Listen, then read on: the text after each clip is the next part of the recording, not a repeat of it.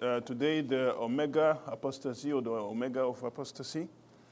Basically, we will be talking about different heresies that are coming into the church that we should not be surprised of because it was mentioned in the prophecy that it should happen. And of course, we cannot discuss all of them. I don't think it's wise to discuss all of them, but we can see some of them and identify some principles to help us to know how to react facing this reality. So I'll ask you to bow your heads with me for a quick word of prayer, then we will start our study. Our precious Heavenly Father, we thank you for your word and for everything that you have revealed to us so that we will not be surprised in any way by the tricks of the devil. We know that his objective is to distract the church from the mission. So whatever he brings on our path, let us identify in your word what is the truth and how we are to operate so that we stay focused on this mission of proclaiming the three angels' messages. In Jesus' name we pray, amen. Amen. So, the Omega Apostasy, or the Omega of Apostasy. In the book of Timothy, 1 Timothy chapter 4 and verse 1, the Bible says, "Now the Spirit speaketh expressly, that in the latter times some shall depart from the faith, giving heed to seducing spirits and doctrines of devils." So we should not be surprised to see heresy in the church because the Bible said that it will happen. We can also see in the book Selected Messages, book 1, page 197, "Be not deceived, many will depart from the faith, giving heed to seducing spirits." So she's taking from the same Bible text. "And doctrine of devils. We have now before us the alpha of this danger, and the omega will be of a most startling nature." So she's talking about the omega of apostasy, and today our study she's talking about the alpha and the omega. Our study is on the omega today, but just in case you're wondering what is the alpha of apostasy, it's just the heresies that came into the church or that the church had to face in the beginning of the history of the Seventh-day Adventist Church.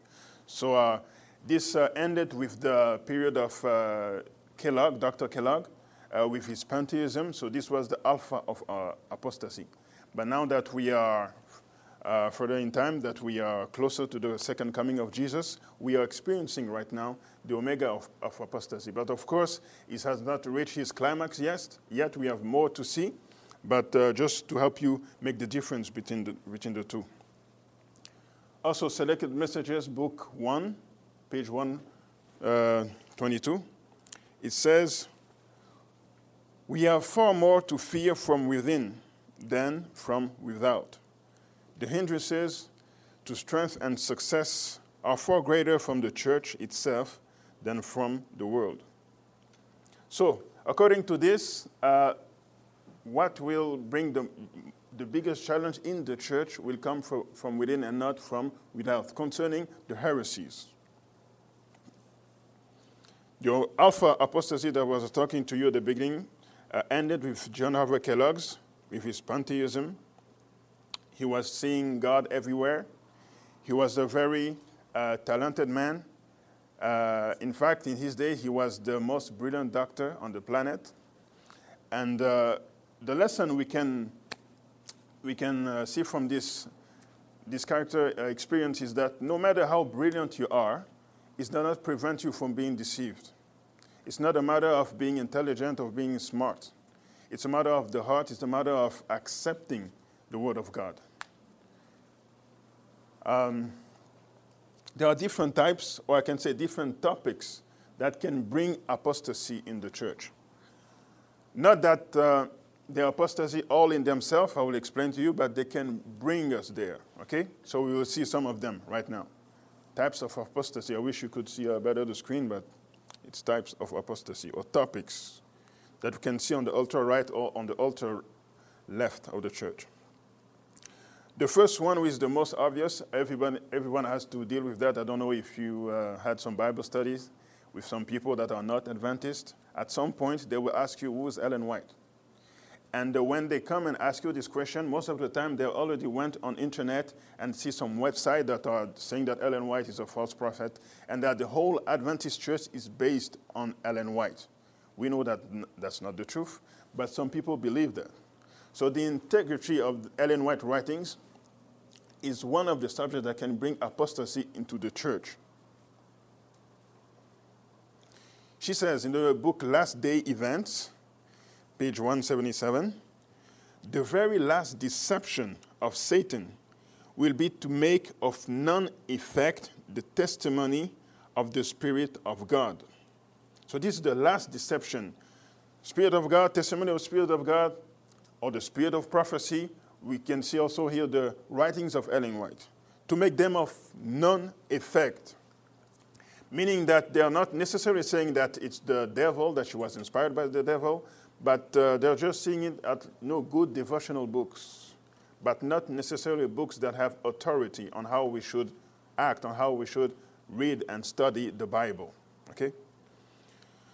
Where there is no vision, the people perish. Satan will work ingeniously in different ways and through different agencies to unsettle the confidence of God's remnant people in the true testimony. So that's the very last deception. But there are others deception that are coming. For example, is the Seventh-day Adventist Church the remnant church?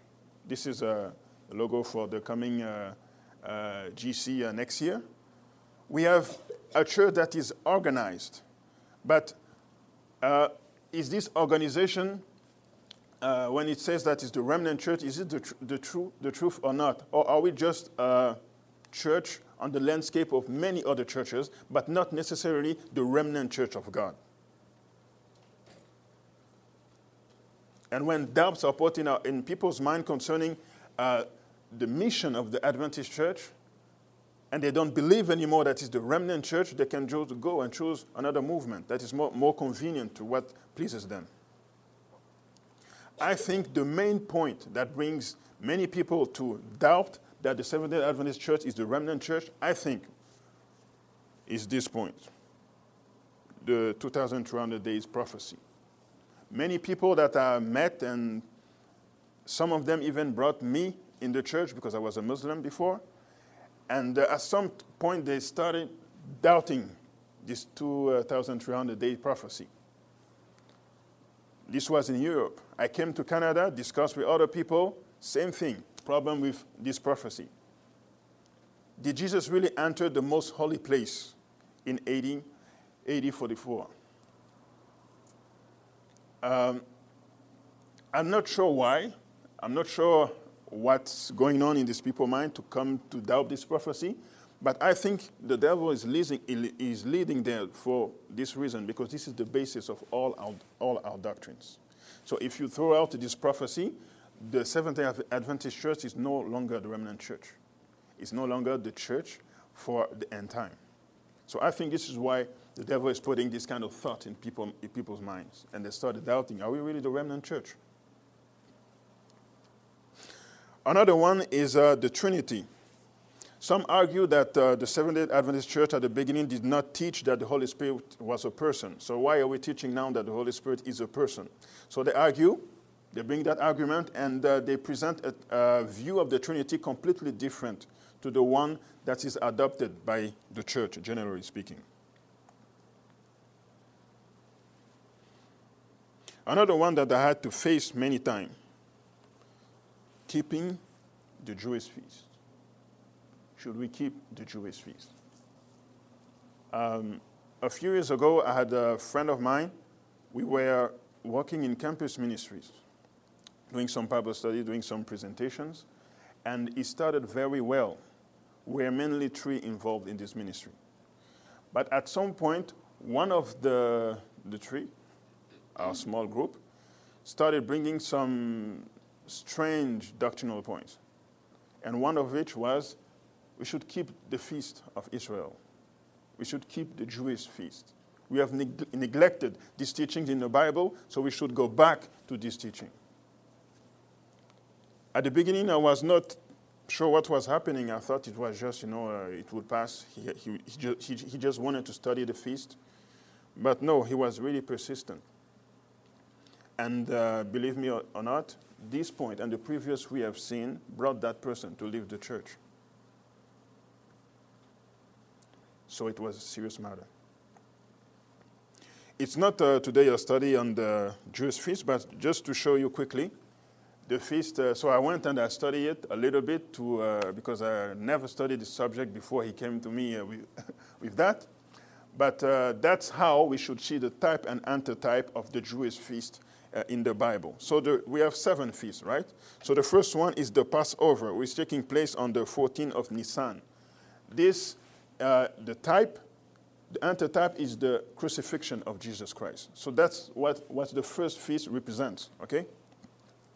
The second feast, the unleavened bread, which takes place on the 15th of Nisan, represents Christ in the grave. The third feast, which is the first fruits, on the 16th of Nisan, represents the resurrection. Then we have the Feast of Weeks, which takes place on the 6th of Sivan, represent the Pentecost. We have the Feast of the Trumpet on the 1st of Tishri, which represents the Second Advent movement. We have the Atonement, which takes place on the 10th of Tishri, which represents the pre-Advent judgment. And finally, we have the Feast of Tabernacle, which is the homegoing at the Second Coming. So you can see all the feasts on this slide right now. So, by looking at this, which one did not happen yet? Obviously, the last one, what? The Feast of Tabernacles, because it's represented by the Second Coming of Jesus. So, what should we do to celebrate the Feast of Tabernacles while we are waiting for the Second Coming? Okay? I think each time we gather together, we have camp meetings, we are in a kind of Feast of Tabernacles, waiting for the Second Coming. Otherwise, I don't think, because you see the type and antitype, that we don't have to keep the Jewish feast. Anyway, it was not a study on the feast, but just to quickly show you. Okay. Another interesting one, contemplative spirituality or contemplative prayer. People, what the word meant at the beginning is not what it means today. For example, when you say meditation, the Bible asks us to meditate on the word, right? But other people use the same word meditation, but they have something completely different in mind. By meditation, they are thinking, emptying your mind from any thought, right? But in the Bible, to meditate means to fill your mind with the Word of God and to think about it, to make sure you understand it and it becomes part of you, right? So it's completely opposite, but the same word. So this contemplative spirituality will encourage people to empty their minds to reach a certain experience with God. For those kind of people, is the same. The same goal as those who think that when you speak in tongues, that's when you receive the Holy Spirit. They teach that when you enter in silence and you hear the word of God, the God speaking to you, that's where you receive the Holy Spirit. I had also an experience with an individual concerning this. We had a small Bible study group at a friend's house in Montreal a couple of years ago. We were studying the book of Daniel and Revelation. At the beginning, everything was doing well. But at a certain time, one member of the group used to come and he was telling us that he has special messages for each one of us. And he was telling, okay, I have a message for you. God told me that you should read Proverbs chapter 18. Why should I read Proverbs chapter 18? I don't know, just God told me you have to read Proverbs chapter 18. So in the beginning, it was just like that. It's not something that can really amazing, right? God has a message for you. But then it reached another level. I remember I was reading in the bus the book, sorry, I have the name in French in my head, but first writings of Ellen White? Early writings, thanks, of Ellen White. So I was reading early writings, a specific chapter in the bus. This evening, I had to meet that guy. Sorry, the following day I had to meet that guy. And I met him, and he told me he had a special message for me. And God told him that I was studying this specific chapter the day before. I'm sure he was not in the bus. And many experiences like this took place. So he was able to tell us what we were doing when we are not, even if we were not in the same place. How does that happen? We know that the devil cannot read our minds, right? But the angels, I don't know, and also evil angels, I don't know how they do it, but they can put thoughts in our minds. I don't know how they do it, but they can do that, okay? So he can just observe me reading the chapter, and then he goes there and he puts this thought in this guy's mind, and he comes and tells me that God has a message for me, that I had to study that chapter that I was reading the day before. And it went like this, on, many messages, many amazing messages. And finally, we found out that when we studied, that it was not in harmony with God's word, and the group exploded. So we had another Bible study group, and I had a long time to reconcile with that person. But by God's grace, we are reconciled now. Martin Luther and Ignatius of Loyola are examples of people studying the Bible versus people practicing contemplative spirituality or contemplative prayer. Okay? Martin Luther was a student of the Bible. This is why he came with his 95 theses, and he was a main character in the Protestant Reformation, right? But on the other side, we had Ignatius of Loyola, who founded the Jesuit Society, and he was not, I cannot say that he was not studying the Bible, but he was much into these mystic experiences. And he had those experiences. And he developed techniques, methods of prayers that are today we inherited as contemplative spirituality. So we know one was a champion for God, and the other one was a champion for persecution against God's people. There's the subject of women's ordination. I won't share my point of view, or I may be sharing, or if I share, it was not on purpose. But I know that there's a lot of discussions going on concerning this issue of women's ordination. Maybe in itself, it's not a subject of apostasy, but I think that it can lead to it. Because if we adopt, for example, women's ordination, and we have no Bible support for that, then we can adopt other things that we have no Bible support for it as well. You know what I mean? And most of the churches who went through this process and ordained women in the ministry, the next step, they were, accepting people that are, for example, homosexual as pastors. I don't think, and I hope this will happen in a Seventh-day Adventist church, but the discussion is going on right now, and it's a very hot debate. Equal, but different. Another thing that is bringing apostasy is the confidence that we have in the book of Genesis, or we can say specifically in the first 11 chapters of the Bible. Why? Because if we reject the first 11 chapters of the Bible, we reject the basis of our faith. Because in those chapters are contained major events, one of which is creation. So if we think that creation did not happen in 6 literal days, what do we do with the Sabbath, for example? Because we have to keep the Sabbath, because God created the world in 6 days and he rested the 7th.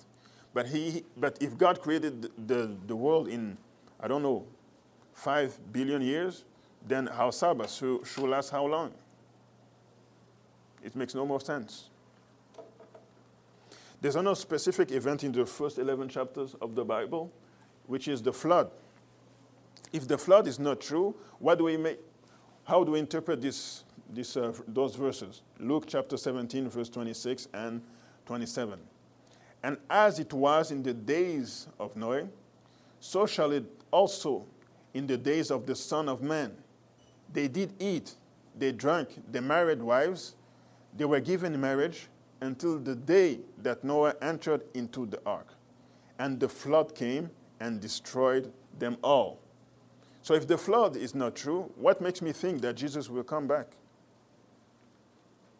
I'm not sure anymore that Jesus will come back because he's making a parallel between the two events.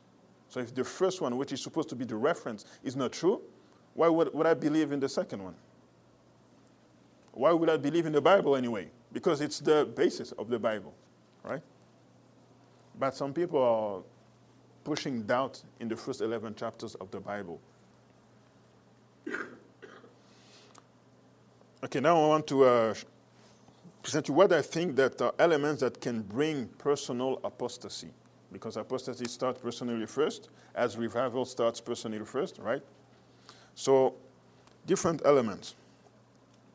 First of all, not having victory over sin. We keep asking questions, why do I keep making the same mistakes and I don't have victory over sin? In 1 Corinthians chapter 9 and verse 25, it says, and every man that striveth for the mastery is temperate in all things. Now they do it to obtain a corruptible crown, but we an incorruptible. I therefore so run, not as uncertainly, so I fight. So I fight I not as one that beateth the air, but I keep under my body and bring it into subjection, lest that by any means, when I have preached to others, I myself should be a castaway. And also those verses in 2 Thessalonians, chapter 2, verse 10, and with all deceivableness of unrighteousness in them that perish, because they receive not the love of the truth, that they might be saved. And for this cause God shall send them strong delusion, that they should believe a lie. What I observe, and what you may have observed too, is that what brings to apostasy sometimes is that we just don't have victory over sin personally in our lives. So as it was shared in the meditation this morning, if you want to be honest, you either have to change the way you think or you have to change the reference, which is the Bible. So if you don't want to change the way you think, you will change the reference, which is the Bible, because you don't have victory over sin. You don't experience this power that the Bible is talking about. And many people that bring heresy is that they cannot experience the Bible, so they cling to something that is wrong, a delusion, a lie, because that's only what they have. And they want to stay in the church for a reason that I cannot say. And they push this lie only because the source is really a personal struggle.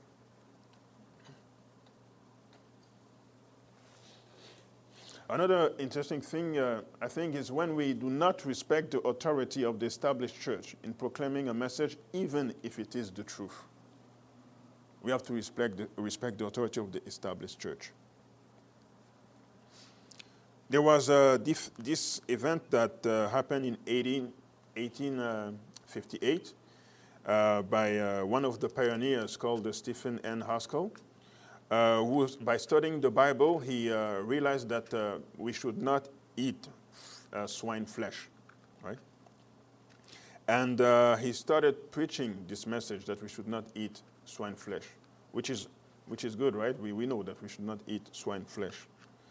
But the vision given to Ellen White for the health message concerning this topic was only given in 1863, so only 5 years later. So during this period, he was preaching that we should not eat swine flesh, and it was a shock for many persons in the church back then.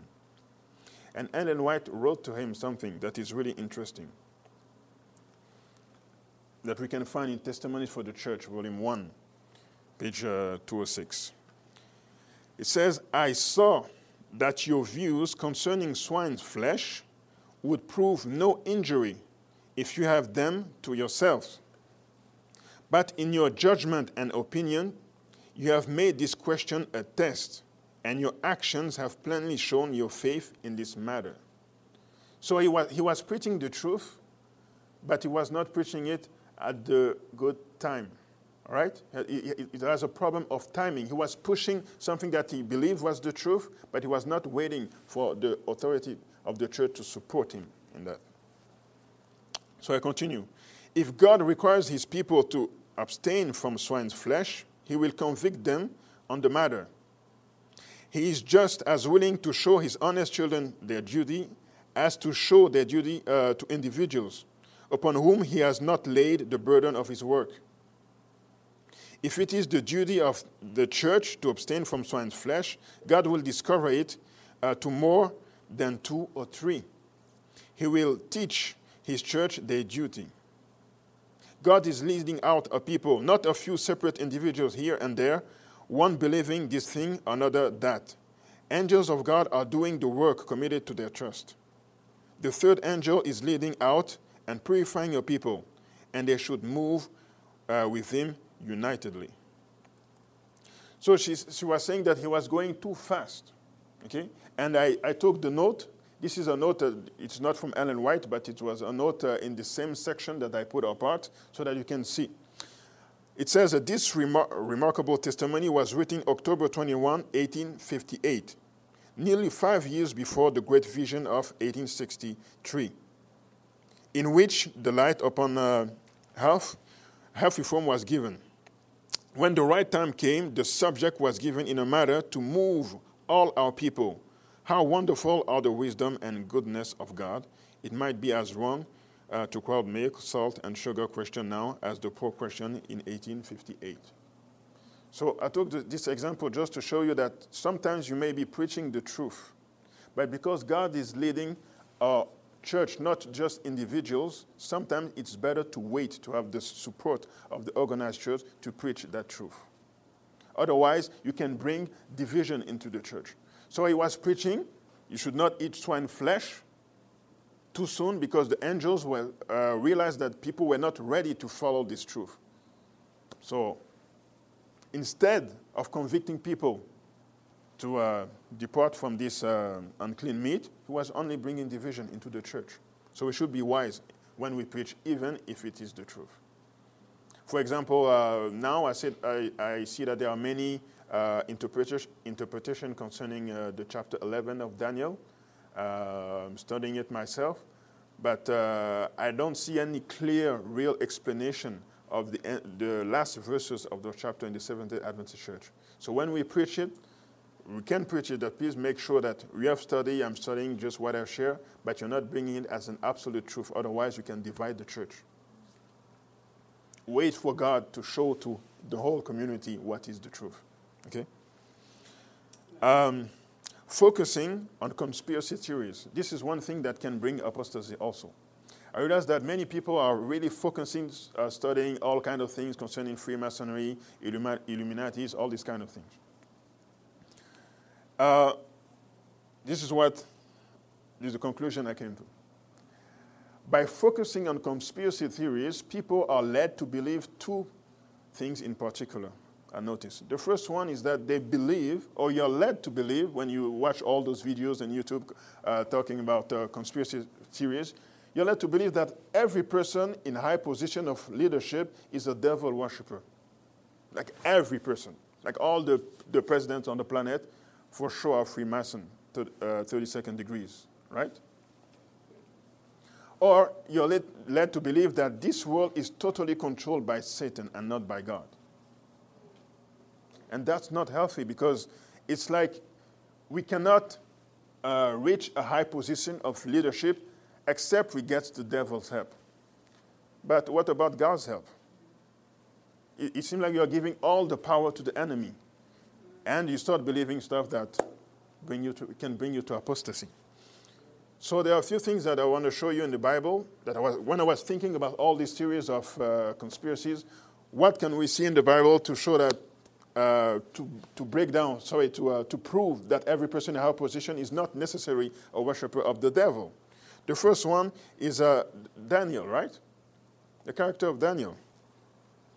It says Daniel 2, chapter 48. Then the king made Daniel a great man and gave him many great gifts and made him ruler over the whole province of Babylon and chief of the governors over all the wise men of Babylon. This is when he was under the empire of Babylon. So he was the chief of all those wise men, which are described as astrologers, magicians, all kinds of things. He was the chief of them. Who put him there? Lucifer? God did, right? In Daniel chapter 6, verse 1, it pleased Darius to set over the kingdom 120 princes, which should be over the whole kingdom, and over these 3 presidents, of whom Daniel was first, that the princes might give accounts unto them, and the king should have no damage. Then this Daniel was preferred above the presidents and princes, because an excellent spirit was in him, and the king, and the king thought to set him over the whole realm. So the character of Daniel, we can also think about Moses, who studied all the science of the Egyptians. Moses did not start to be a man of God when he went into the wilderness. He knew from the age of 12 what his mission would be. If he had chosen not to follow God's plan, he could have been the next Pharaoh. But who put him in this position of authority? Was it the devil? No, it was God himself. So believing that every powerful person on the planet is a Luciferian is really a heresy. Another thing that I saw in the Bible, really interesting, who has the control? You know, people are telling sometimes that there's a few families, Jewish families, that are billionaires and have the control of the whole planet. And some Illuminatis are with them and they control everything. But that's not what the Bible says. In the book of Revelation, chapter 13 and verse 16, it's talking about the beast, the second beast, okay? And he caused all, both small and great, rich and poor, free and bound, to receive a mark in their right hand or in their foreheads.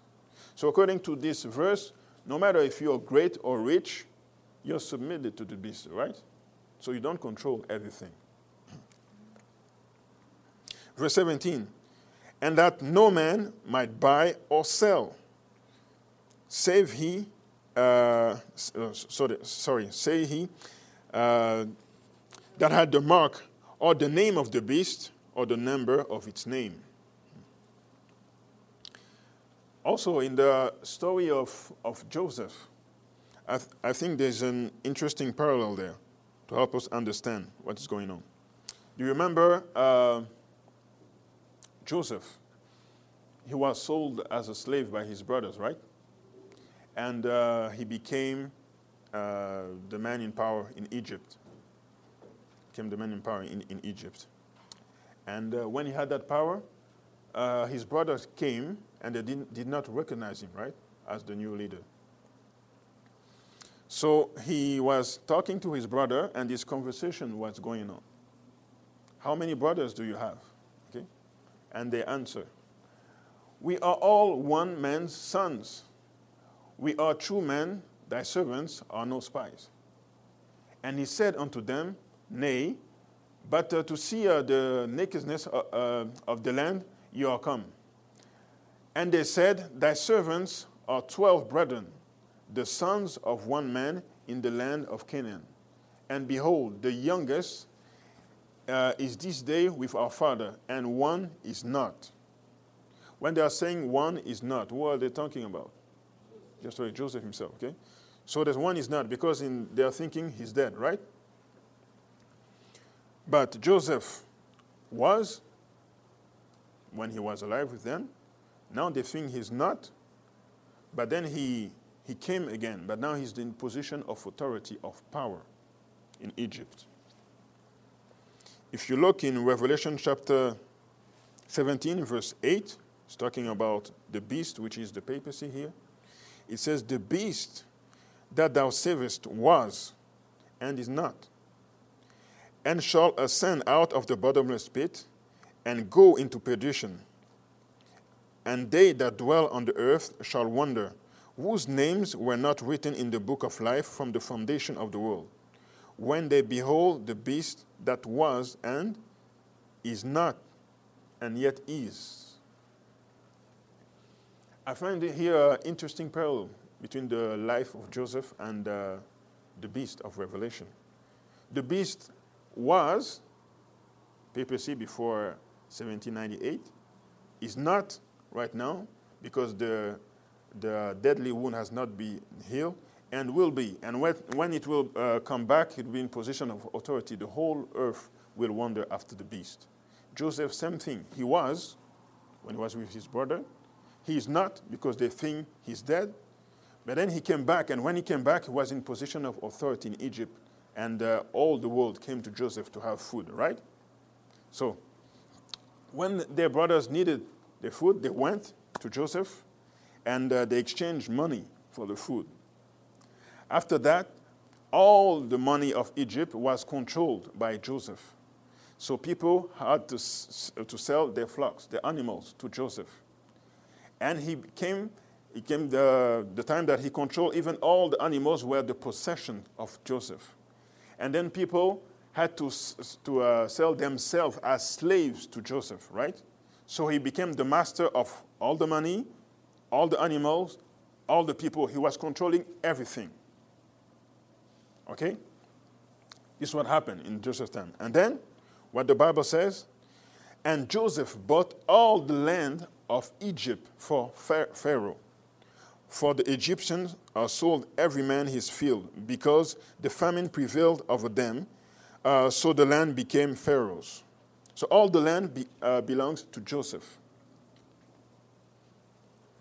But there's an exception. There are two exceptions. First exception, only the land of the priest, but he not. For the priests had a portion assigned them of Pharaoh, and did eat their portion, which Pharaoh gave them.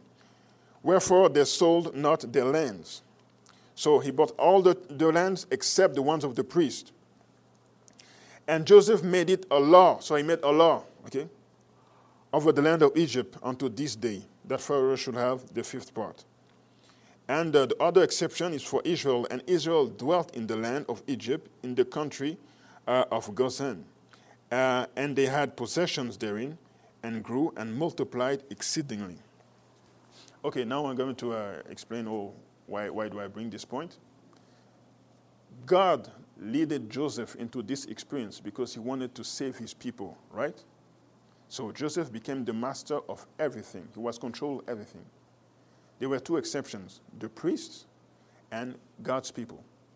Joseph is like, if you make a parallel, it's like the papacy at the end time, okay?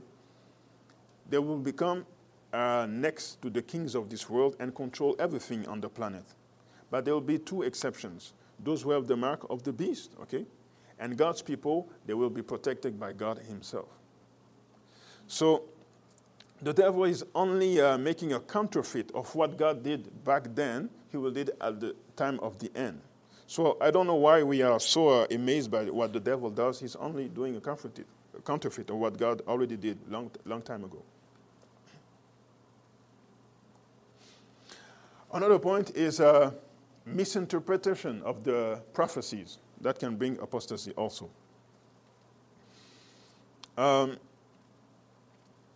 Okay. In 2 Timothy chapter 2, verse 15, it says, study to show thyself approved unto God, a workman that needeth not to be ashamed, rightly dividing the word of truth.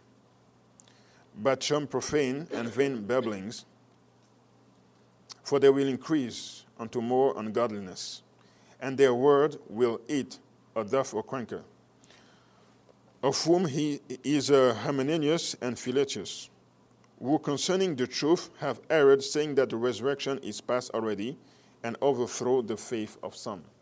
So these are two characters, Hymenaeus and Philetus.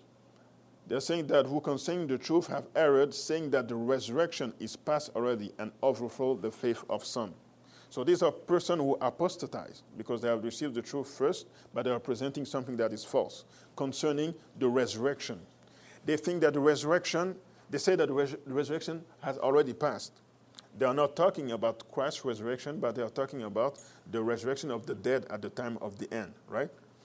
So we know that there will be a resurrection at the time of the end. But the problem here is that their timing is wrong.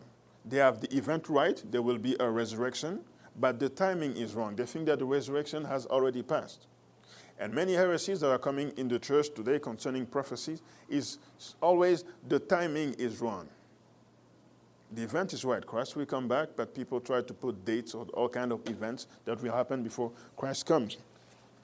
And we can solve it simply this way. If you have studied Revelation chapter 10, you know that this is the chapter that proves that the Bible is a prophetic movement. And in the verse 5 and 6, it says, "And the angel which I saw stand upon the sea and upon the earth lifted up his hand to heaven, and swear by him that liveth forever and ever, who created heaven and the things that therein are, and the earth and the things that therein are, and the sea and the things which are therein, that there should be time no longer." The time no longer mentioned here, just a quick, I don't know if I studied this chapter or not, is referring to the end of the 2,300 prophecies. So it's referring to the date of 1844. There should be time no longer. No more prophecy time after 1844. Why do we know that? Because if you read the other verses, the angel asked John to go and prophesy again. So he needs time to prophesy. So we know it's not talking about literal time, but it's talking about prophetic time. And the other reason is that this is taking place at the sixth trumpet, and the seventh trumpet has not sounded yet. So there's more time available to preach the gospel. All right? So what we know is that since 1844, there's no more prophetic clock. There's no more prophecies with date after 1844. So whatever theory that people can bring, saying that I don't know what the Bible says that something will happen in 2015, you know that it's not true, because this was the last prophecy with date mentioned in the Bible. No more time after this one.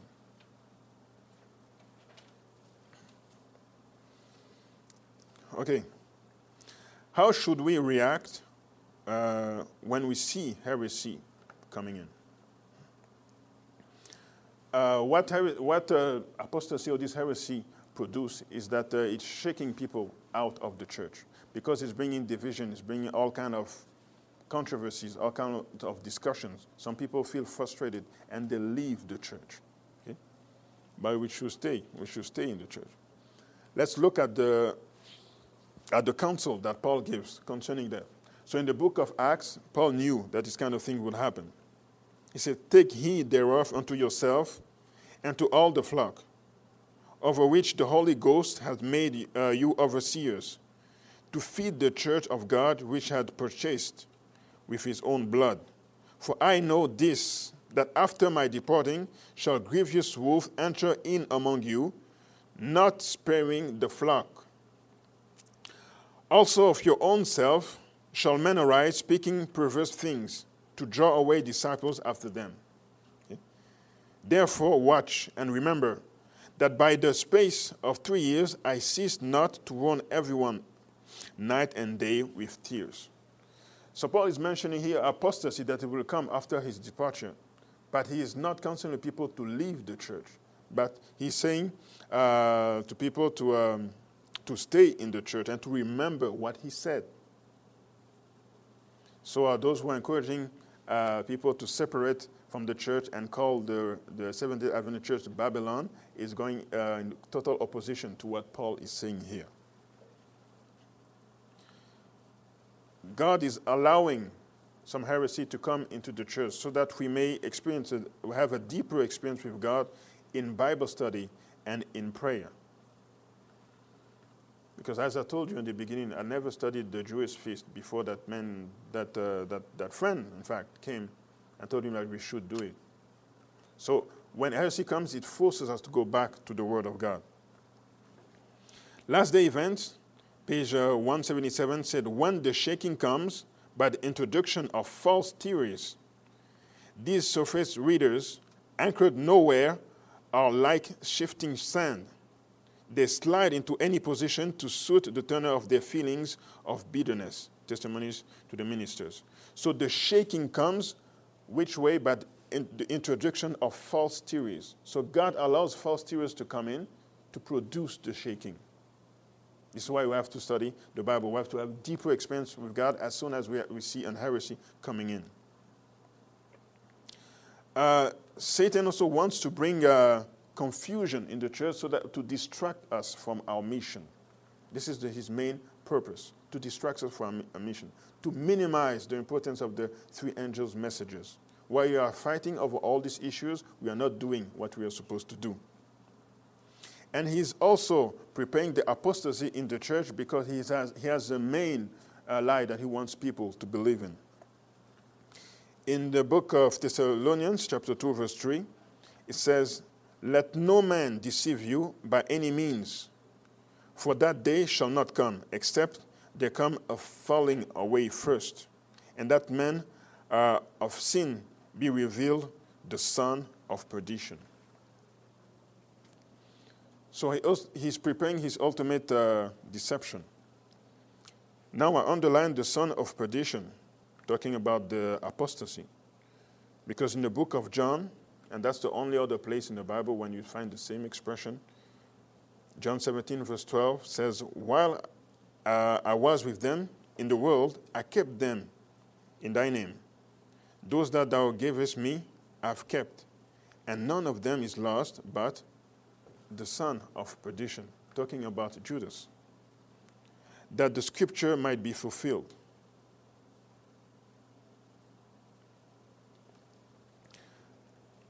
So the parallel that I wanted to make here is that the son of perdition, which is bringing the apostasy, is the same characteristics as Judas. And in 2 Thessalonians chapter 2, verse 9, says, even him whose coming is after the working of Satan, with all power and signs and lying wonders. So the performing of Satan at the end time comes with all kind of power and signs and lying wonders.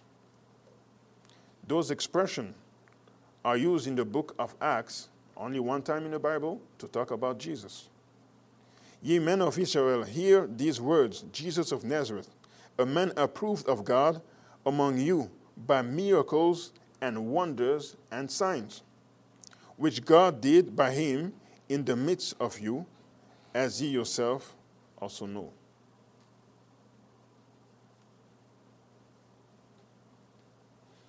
And verse 9, even him whose coming is after the working of Satan, with all power and signs and lying wonders.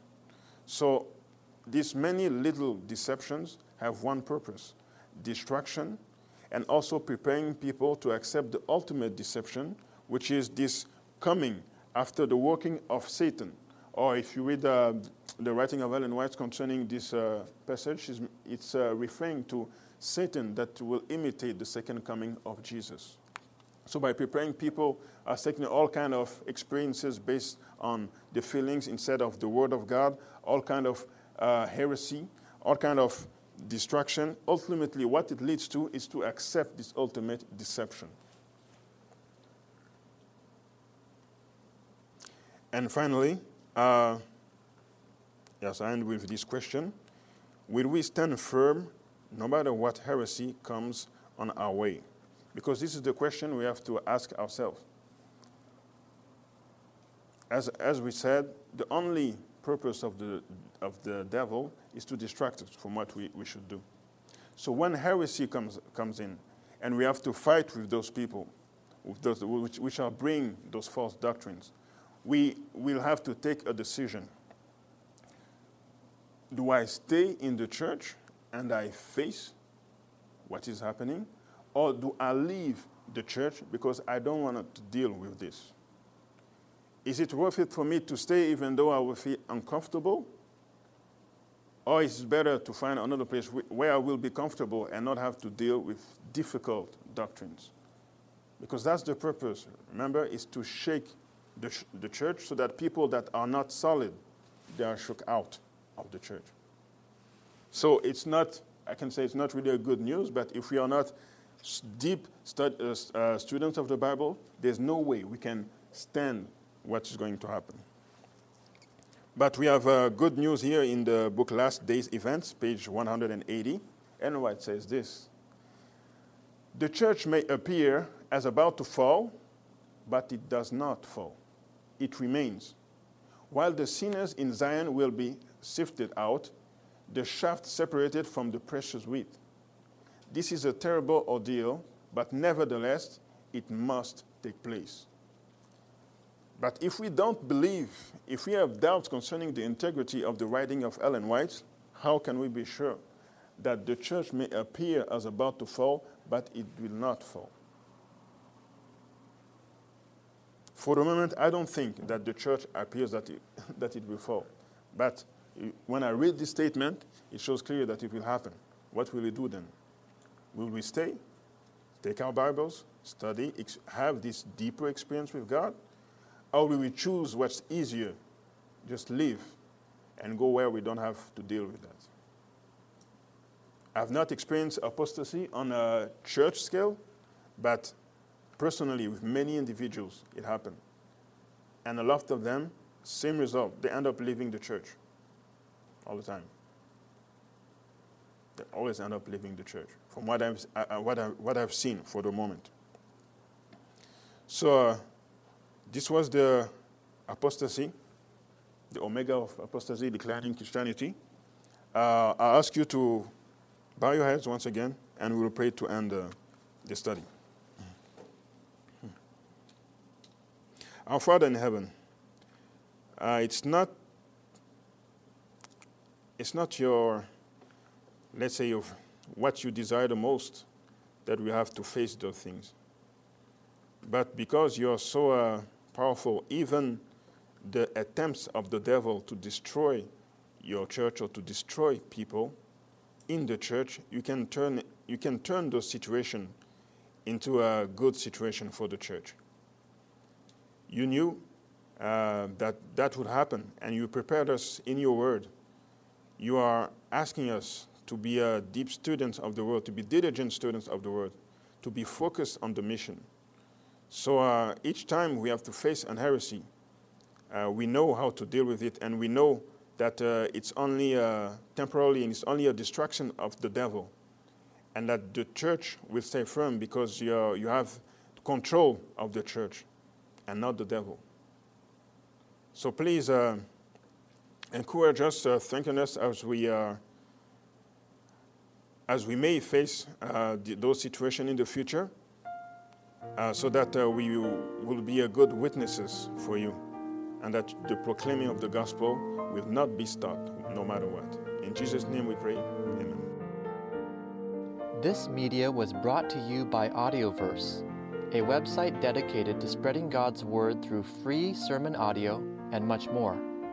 If you would like to know more about Audioverse, or if you would like to listen to more sermons, please visit www.audioverse.org.